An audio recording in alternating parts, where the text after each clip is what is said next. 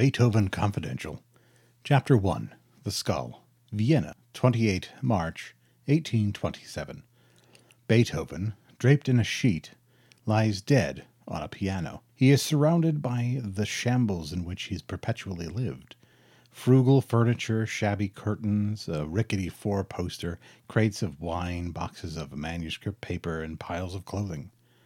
The place suggests a junk shop rather than a respectable apartment in the tenement where the composer spent his last remaining days. Dr. Warwick, an elderly and a highly respected physician, is preparing for the autopsy. He will shortly be making an incision above Beethoven's left ear, but first the head must be shaved, and he sharpens his razor. Nearby, Danhauser, a round-shouldered little man, and his skeletal assistant Tanf are stirring a mixture from which the death mask will be made. Danhauser regards Dr. Warwick in mistrust. "Don't mess him up too much, or they'll never recognize him," he urges. "I've seen your autopsies before." "I am about to probe the secret of his genius for the benefit of humanity," proclaimed Dr. Warwick. "You are about to create a superficial effigy for the morbid to gape at in some tawdry waxworks for the benefit of your own pocket. Pray desist." While Danhauser scowls and stirs his plaster more violently, a dapper little man, whom it transpires is an auctioneer, politely takes the razor out of the doctor's hands, examines the blade, and turns to his bespectacled assistant, who is cataloguing the effect. Item: 1 razor, finest Ruhr steel, property Ludwig van Beethoven, actually used to shave the deceased. He returns it to the doctor. "Not absolutely essential. You clean it after use. Thank you, doctor." His assistant hands the auctioneer a dog-eared notebook. "There are 26 of these, sir, full of scribbles. Shall I dispose of them in one lot?" "Good heavens, no!" exclaims the auctioneer. "Conversation books, valuable items, proof he was deaf." He moves on, pecking through the jumble like a magpie, while 2 shadowy figures creep around the room, hissing and whispering conspiratorially. They appear to be searching for something. Through bookshelves, under carpets, beneath cushions, behind pictures, in desks and drawers, and through piles of manuscripts. They ransack everything neatly, but methodically. They are not thieves, but friends of Beethoven's, though not of each other, which soon becomes evident, as does the object of their search. Anton Schindler, middle-aged, tall, spectral, and opinionated, regards himself as Beethoven's official biographer and is jealous of Karl Holz, not only for the fact that he is good-looking and 20 years younger, but also for the more intimate relationship he enjoyed with the composer. "Perhaps he deposited them in the bank. That would be the logical thing to do," whispered Schindler. "Then that's the last place we should look," mutters Holz. "Have you looked in his shoes?" "Of course not," snaps Schindler. "He was forever stuffing them with anything that came to hand to try and keep out the wet," explains Holz. "I'll never forget the nights he was to conduct the premiere of the 7th Symphony. Couldn't find the finale anywhere. We turned the place upside down, nowhere, until the maidservant found it tucked in his shoe." Schindler is envious that he did not witness the scene himself. "Ah, but do you know which shoe? Left foot, right foot, what does it signify?"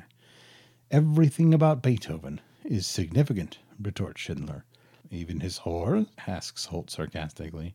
"Will you touch on their significance in your official biography, Herr Schindler?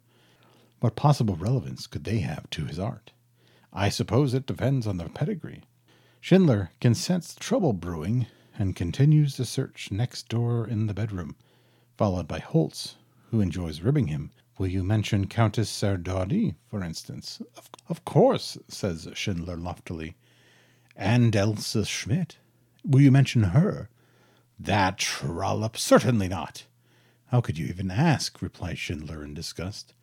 "They were both very close to Beethoven," says Schultz with a shrug.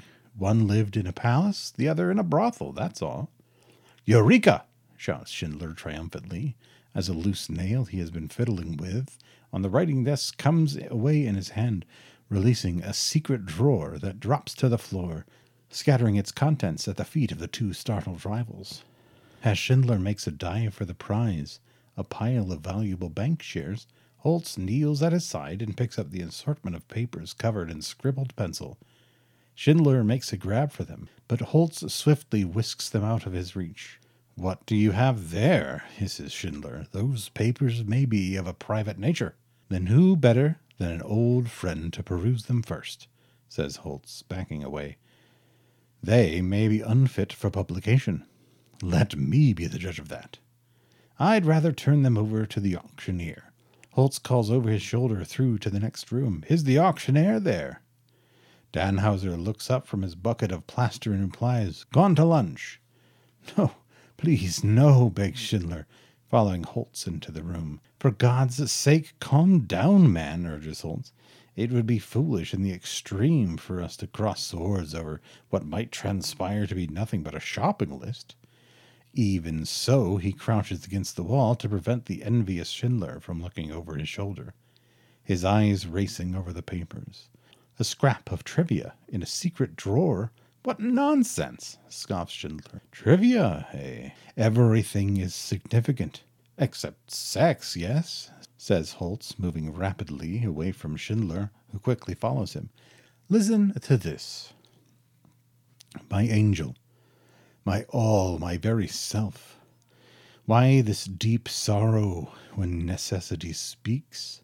Can our love endure except through sacrifices, through not demanding everything from one another? Can you change the fact that you are not wholly mine, I not wholly yours? We shall surely see each other again soon. My heart is full of so many things to say to you. There are moments when I feel that the speech amounts to nothing at all. Cheer up, remain my true, my only treasure, my all, as I am yours. Your faithful Ludwig." "What do you make of that?" as Holtz comes to a halt and turns on him. The gangling Schindler snatches the letter away and scrutinizes it for clues. "No address, no name, just Monday, 6 July. Damn it! Not even a year. This man's impossible. Now we shall never know her identity. I wonder why he never sent it." "Of course he sent it," argues Holtz. "This may be a rough copy or a first draft. It's extraordinary, Schindler. In all the years of our acquaintance, I never knew him to express himself as strongly as this about anything, certainly not a woman. And he knew quite a few in his time."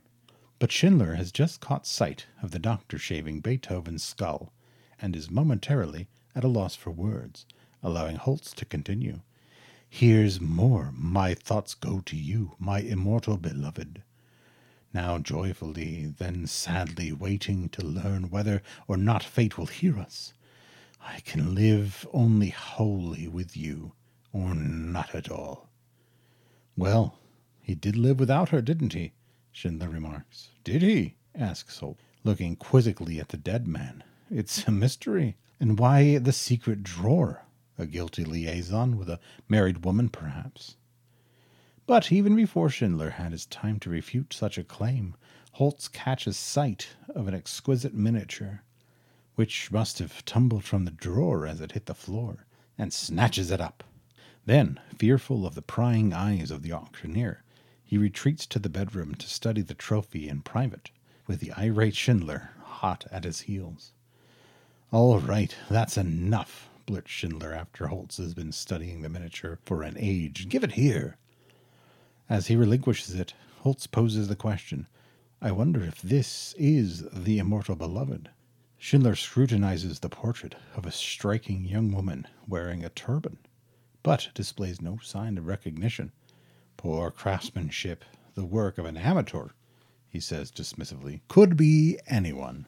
It's very similar to a portrait I once saw of Therese von Brunswick." Unable to make a similar claim, Schindler is piqued. "If that should be the case, you can rule her out immediately." "Why, pray?" Schindler gives a superior smile. "She became a nun. I'd say the candidate for your immortal beloved was her cousin, Countess Giulietta Giucardi." "On whose authority? Not the Countess herself, surely?" "No, I have met her," admits Schindler. "But I heard from the mouth of Beethoven himself that at one time he was madly in love with her, and there was a cause for secrecy, the obstacle being her father. Now may I kindly see the remaining documents? We've wasted enough time in idle speculation as it is. Grateful to his reluctant colleague for providing a clue to the mystery that is beginning to intrigue him, Holtz relinquishes some of the papers with a smile. Certainly, old man. You may be right. It could be Giulietta. After all, she did inspire the most romantic music he ever wrote. This is interesting, enthuses Schindler, ignoring him and reading away. Listen to this. But Holtz has already turned away from him and is drifting back into the music room, totally absorbed with the yellowing pages, which he handles with the utmost care. He can almost imagine Beethoven himself speaking to the words dashed off with passion so many years ago. Yes, I am resolved to wander so long away from you until I can fly to your arms and say that I am truly at home with you, and can send my soul enwrapped in your Lord of Spirits. No one else can ever possess thy heart. Never, never, O God. Why must one be parted from one whom one so loves? And yet my life in Vienna is now a wretched life. And there, almost within reach, the author of those ardent feelings lies cold and lifeless as Dr. Warlock drills a hole in his bare skull with clinical precision. Holtz's eyes brim with tears as he reads on. Your love makes me at once the happiest and unhappiest of men. At my age, I need a steady, quiet life. Can that be so in our connection? Be calm. Only by calm consideration of our existence can we achieve our purposes to live together. Be calm. Love me. Today, yesterday, tomorrow, what tearful longings I have for you. My life, my all, farewell. Oh, continue to love me. Never misjudge the most faithful heart of your beloved. Ever mine, ever yours, Ludwig. From nowhere, a hand appears and snatches the letter from him. Now it is Schindler's turn to make a cold and factual appraisal. Holtz makes no effort to retrieve them. A macabre sound has distracted him. Fascinated, he turns to see the doctor sawing away methodically at Beethoven's skull. Soon he would be examining the master's brain. Oh, that he could reveal the sight and soul of Giulietta, irretrievably lost in those gray, congealing cells.